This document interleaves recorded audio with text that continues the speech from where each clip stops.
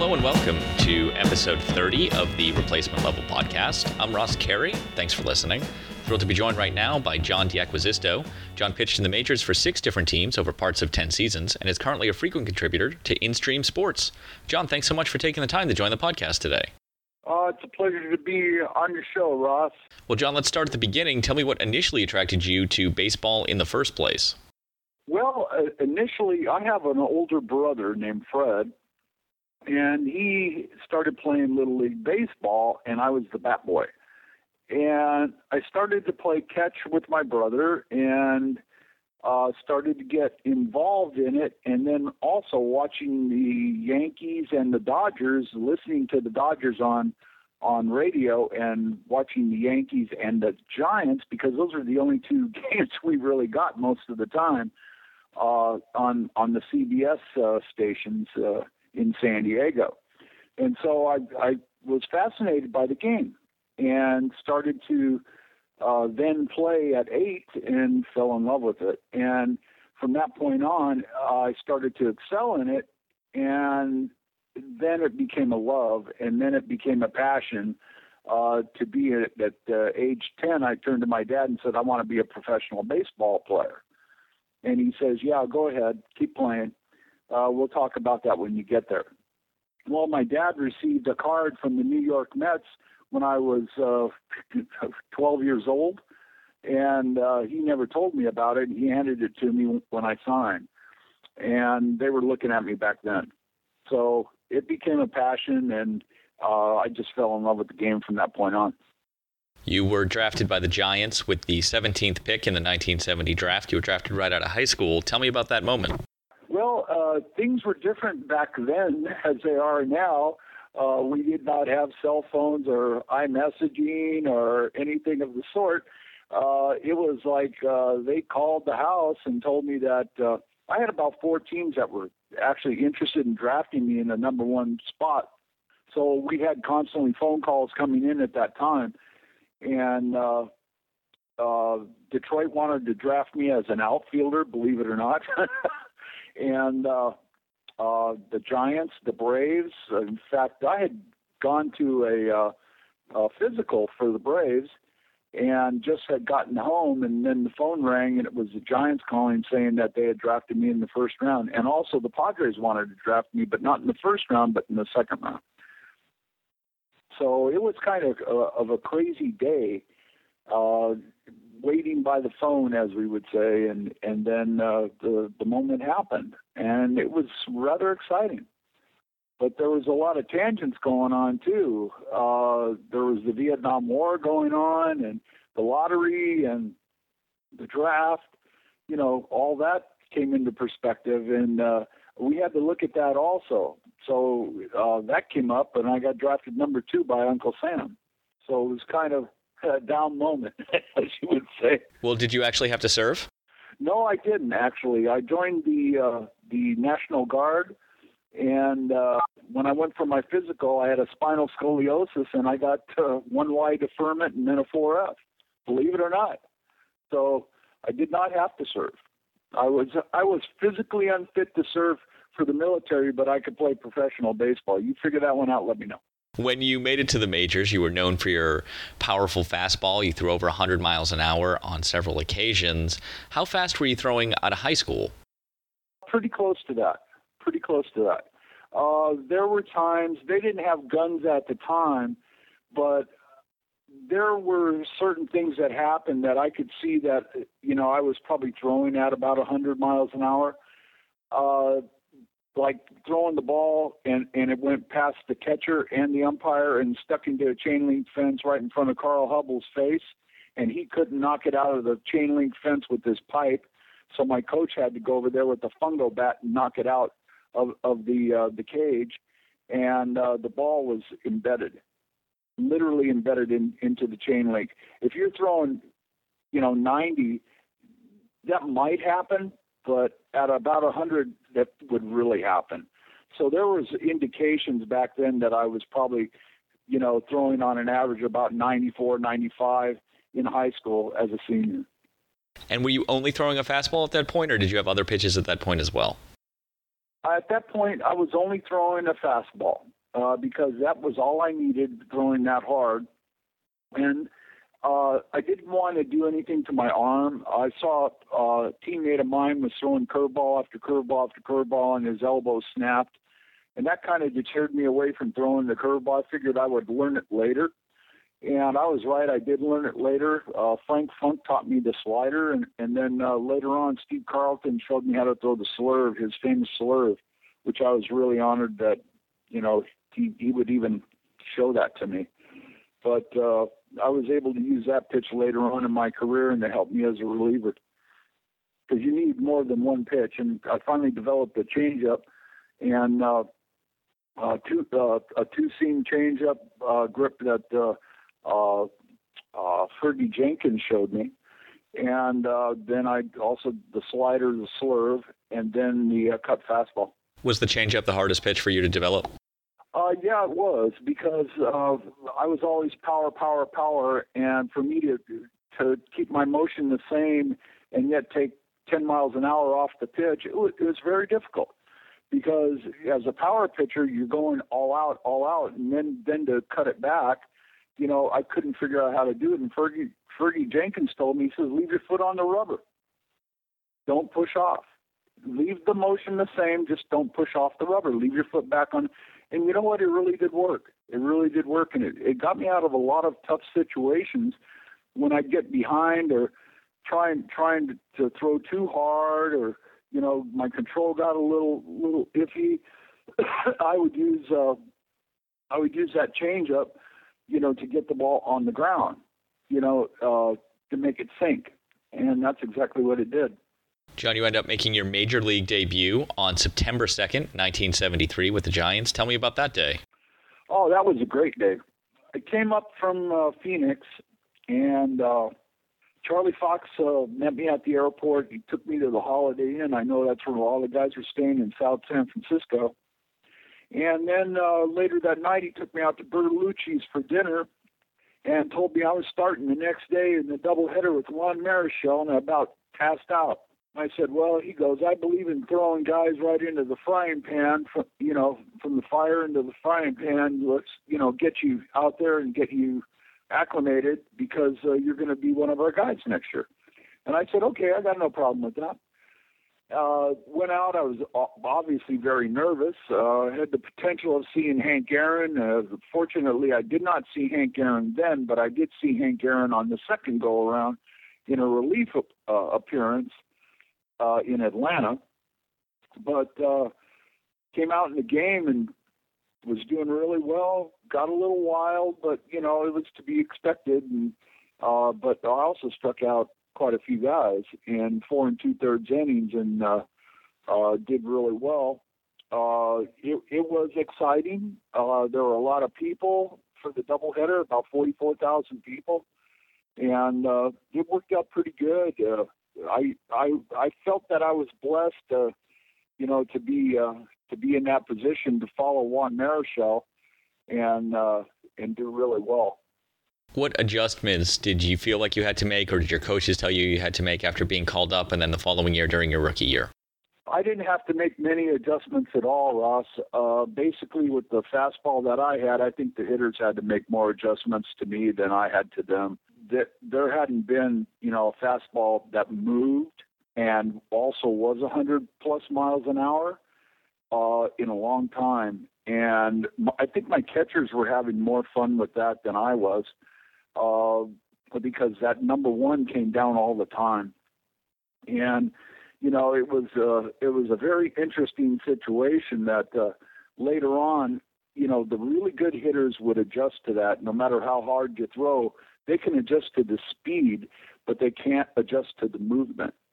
And the movement was the key, because my ball moved. And this is why I walked a lot of guys, too, and a lot of people didn't realize it. My ball moved tremendously to the right and down.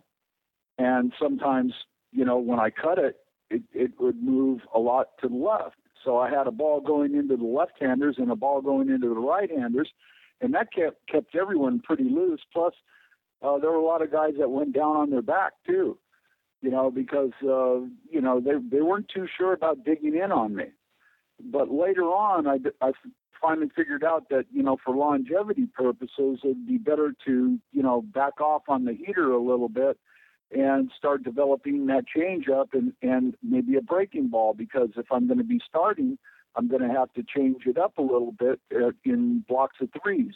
So I would go 3 innings, I'd establish my fastball, and the next 3 innings I'd establish my breaking ball, and then I would come back with the fastball and the breaking ball and the changeup in the last third, because I break it down in 3, 3, and 3 segments, and 3 inning, 3 inning, 3 inning. So I made those adjustments as I grew older and gained more experience with the other pitchers that were on the team.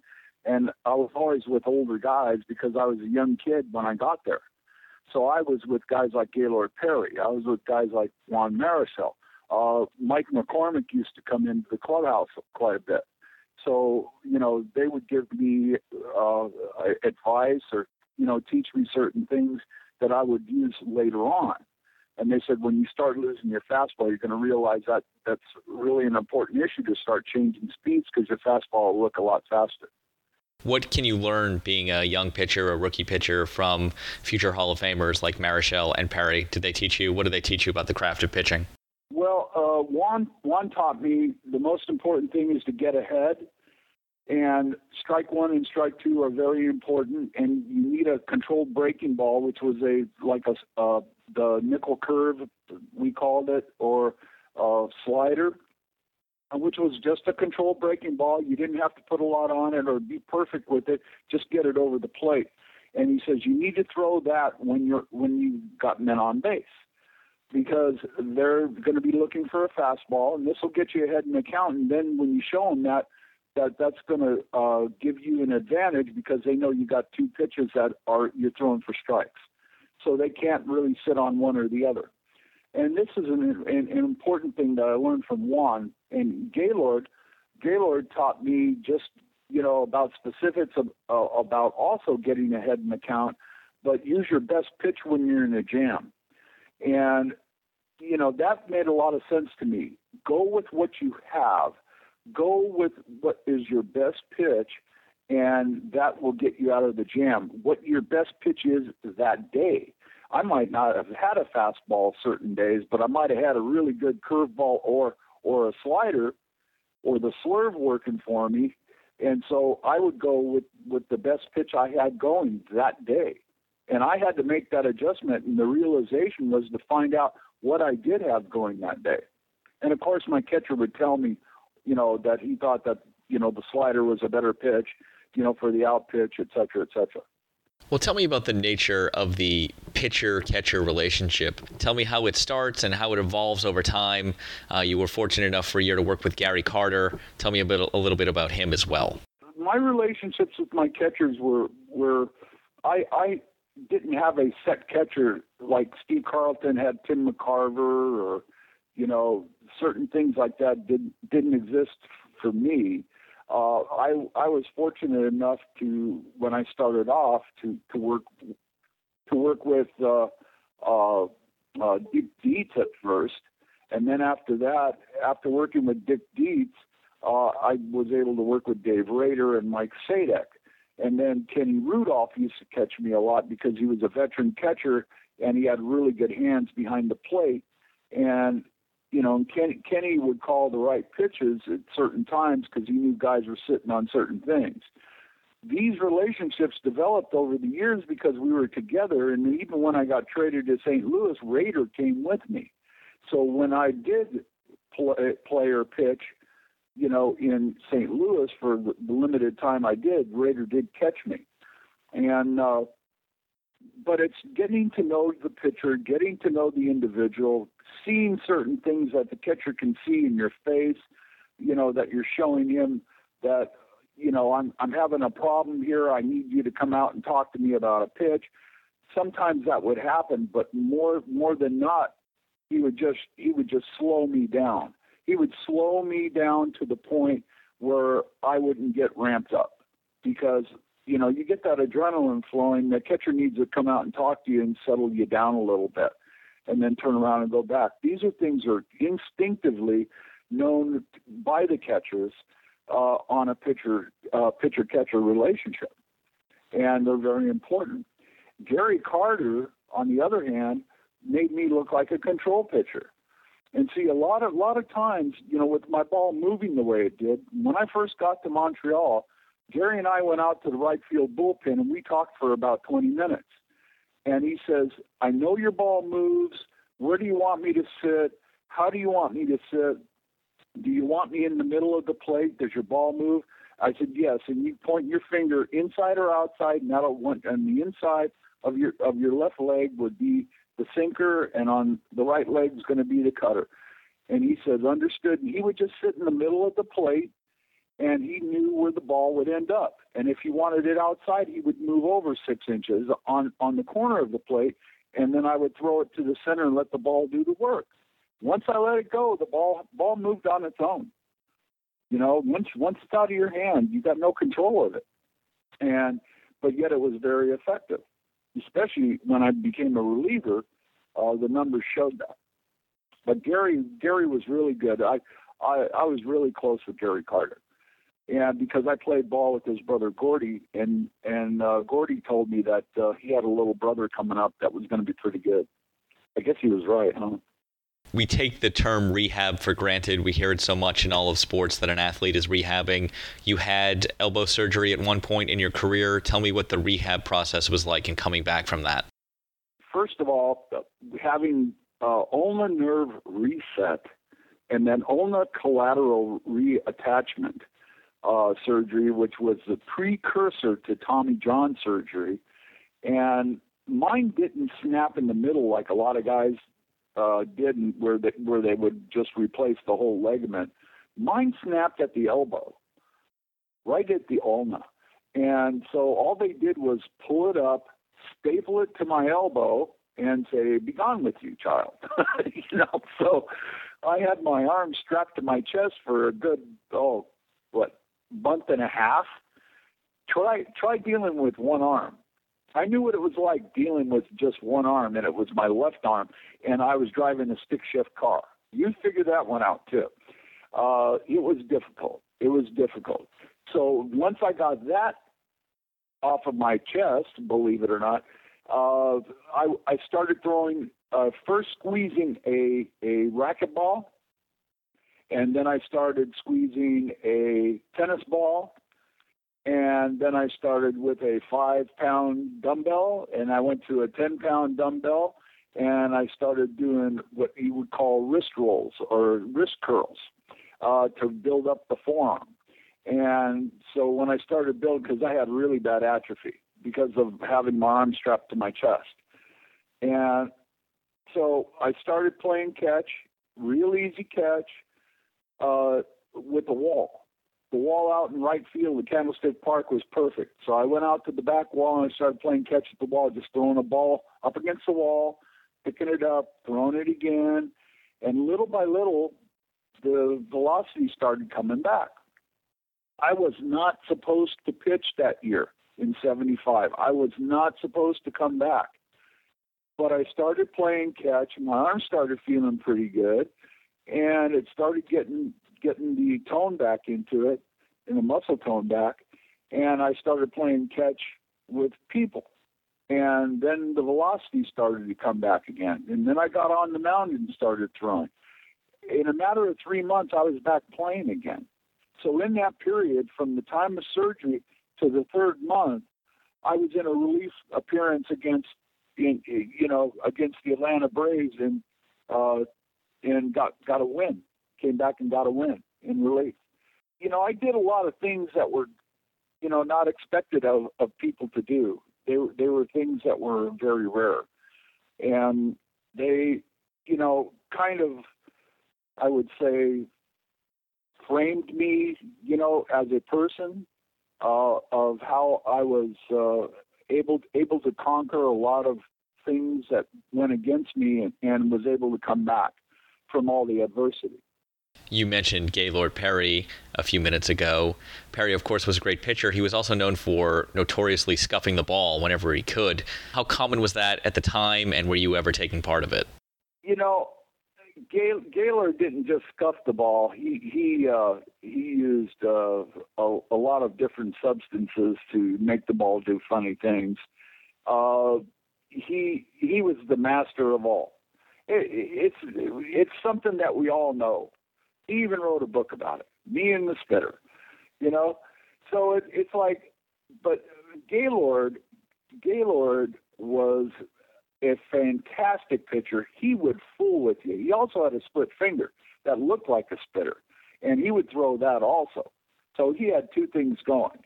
He'd make you think about that it was coming. He'd put it right in your face. Gaylord showed me how to throw it, but because of the surgery I had, I was unable to throw any type of cut fastball to any degree.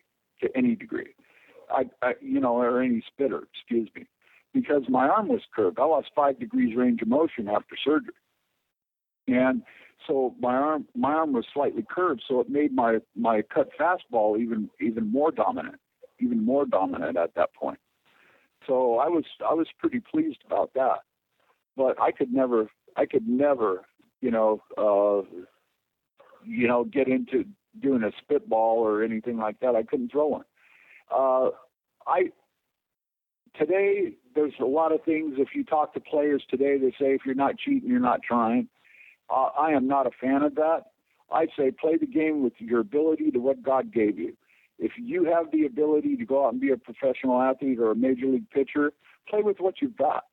You don't have to cheat to win. If you're good enough to beat somebody, you're going to beat them on your own accord. You're not going to go out there and cheat, and say unlevel the playing field. I believe in a level playing field, and I don't believe in cheating. Well, speaking of level playing fields, your career in the 70s and the 80s was the time span of your career. It predates what's commonly referred to as the steroid era. But in the 70s and in the early 80s, did you see steroids coming into the game then? No, I didn't see anything at that point at all. None whatsoever. I want to ask you about some of your former teammates and contemporaries and get your impressions on them. You recently wrote a piece on InStream Sports about Bobby Bonds. You played with Bonds when he was one of the best players in the league. Tell me about him and what your impressions are on Bobby. Well, Bobby and I were really close because I used to hang out in right field and sag fly balls, and that's where Bobby was located. That's where he would hang out too. So we talked a lot of times. I used to talk to Bobby about hitters. What are hitters thinking? What are the situations hitters are thinking? Am I going to swing at a pitch if I'm a leadoff hitter like Bobby was, a leadoff hitter with power and speed, yet he struck out a lot. He wasn't your typical leadoff guy. And I said, well, what are you thinking up there? Are you trying to drive the ball? Are you trying to hit it out of the park every time? He says, yep. I'm trying to get the ball as hard as I can. And most of the guys that lead off will sit there and try to take as many pitches as they can to get on base. I'm different. I'm a 30-30 guy, 30 home runs, 30 stolen bases, and I hit for average. So I get on base a lot. He says, but, people are always going to be concerned about getting on the base if you're a leadoff hitter. And then we would talk about situations, 1 out, 2 out. What are guys thinking about there with men on first and second, men on first? Get them over, get them in, small ball. Are we thinking about power alley? Are we thinking about hitting the ball to the gap? He enlightened me about how hitters would think because I was basically a 2-pitch pitcher. So I had to know this stuff about pitching in the box. Pitching in the box is up and away, up and in, low and away, low and in. And then you got, of course, right in the middle. So if you pitch the box and you keep moving your fastball around, you're going to have success because it's not in the same spot two times, and the third time you're going to get hit. So he would elaborate on that, how pitchers would work the box. And he said one of the best ones was actually 2 of the best ones in it were Don Drysdale and Sandy Koufax. How they could pitch in the box and make a fastball and a curveball look the same. Koufax, that's where his success was. His curveball and his fastball came out of the same plane, and then one went up and one went down. How are you going to hit that? You can't hit that. A guy you faced 46 times in your career, Pete Rose. Tell me about him. Pete and I were very, very good friends, except on the field.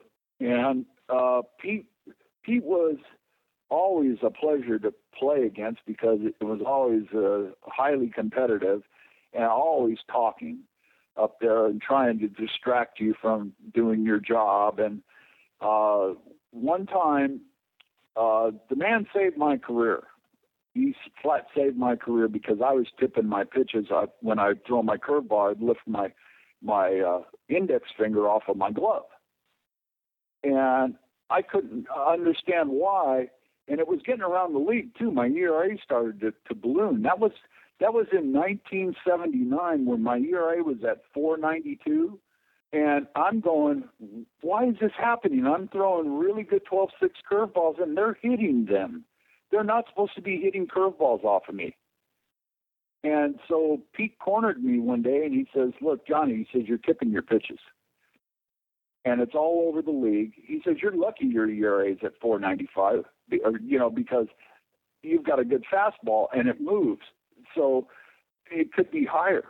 He says, we know when you're throwing a curveball, you lift your finger off your glove, and then we know it's a curveball, and we can hit it. Because we're not going to sit on your fastball. We can't hit your fastball, so we're going to hit the curveball instead. I said, that makes sense.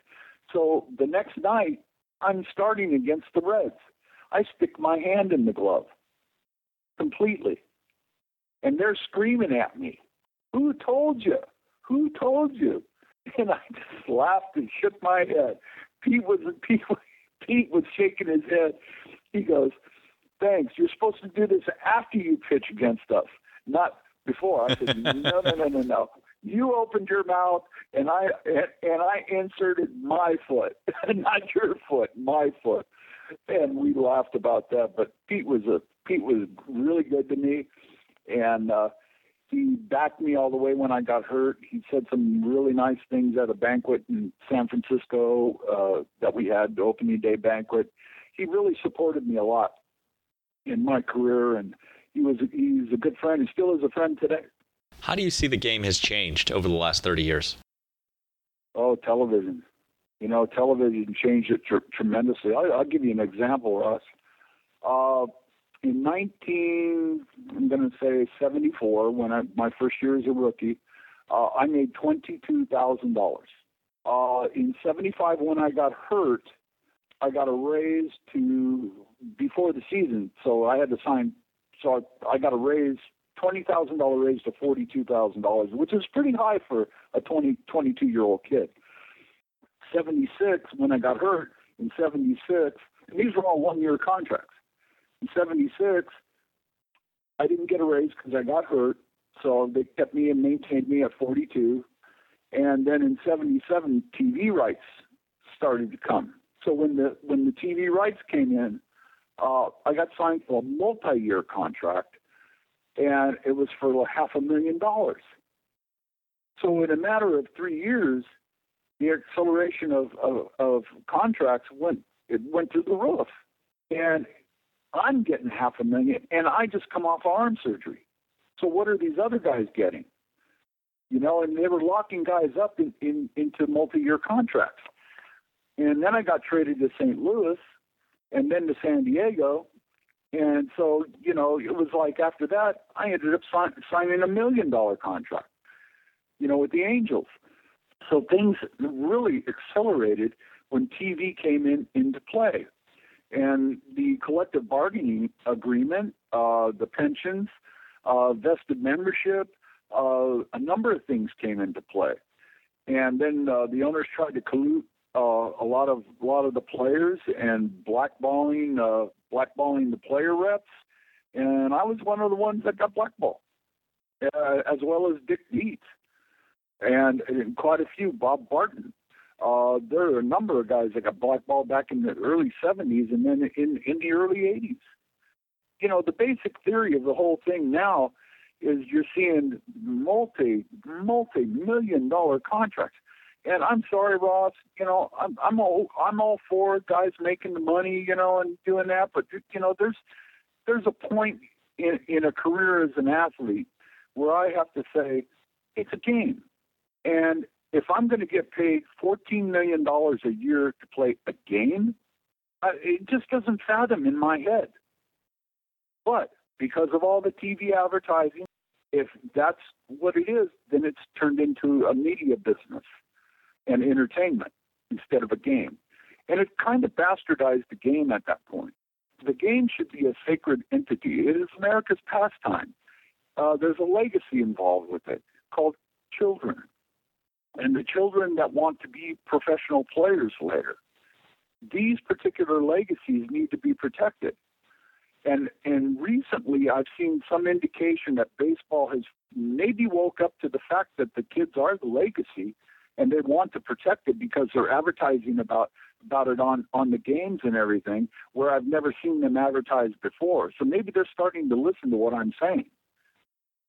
That legacy needs to be protected, or baseball will not have anyone to play the game. John, tell me about coming to grips with retirement. You'd been playing baseball your entire life. You were a first-round pick out of high school. You were throwing 100 miles an hour. How do you come to grips with no longer being able to play professionally? Fortunately, I had an occupation at the time. I was in banking. And so that lessened the blow a little bit. But it was still difficult because when my contract ended, my wife left me, which was, I didn't read that in the fine print in my contract, but when she left, I was by myself. Fortunately, I'd saved up some money, and it worked out pretty well. But it was difficult. It was difficult. I got hit, like I said, I got hit with a divorce. Things went sideways for me. It was very tough for me to handle. But I was able to recover and get back on track and go on with life. But it's a difficult thing to, you can't predetermine life's little misfortunes that happen to you. But, when they do occur, you can't sit there and dwell upon it. You have to get up on your feet and keep going forward and try to, better the situation. What they're doing now, and I can see that a lot of this has taken hold, is that the MLB has got a relationship with the University of Phoenix to where they're trying to educate players that don't have college education to help better their position in life later on and give them some counseling, which I take my hat off to them for. Trying to help the player, get into the business world and acclimate a little easier than than we had before.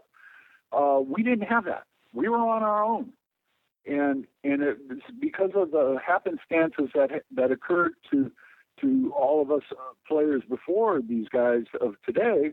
Now they're starting to make the changes for these guys when they should have been making them before, because these guys here are making enough money that if they save it, they shouldn't have anything to worry about. Plus, their pensions are, 20 times more than what ours are. So it's like, they can acclimate to life after the game. We were the ones that suffered in the 70s, 80s, and 90s era. And it was hard. It was difficult. You've been listening to John D'Acquisisto. John pitched in the majors for 6 different teams over parts of 10 seasons and is currently a frequent contributor to InStreamSports.com. John, thanks so much for taking the time to join the podcast today. You're very welcome, Ross. It was my pleasure.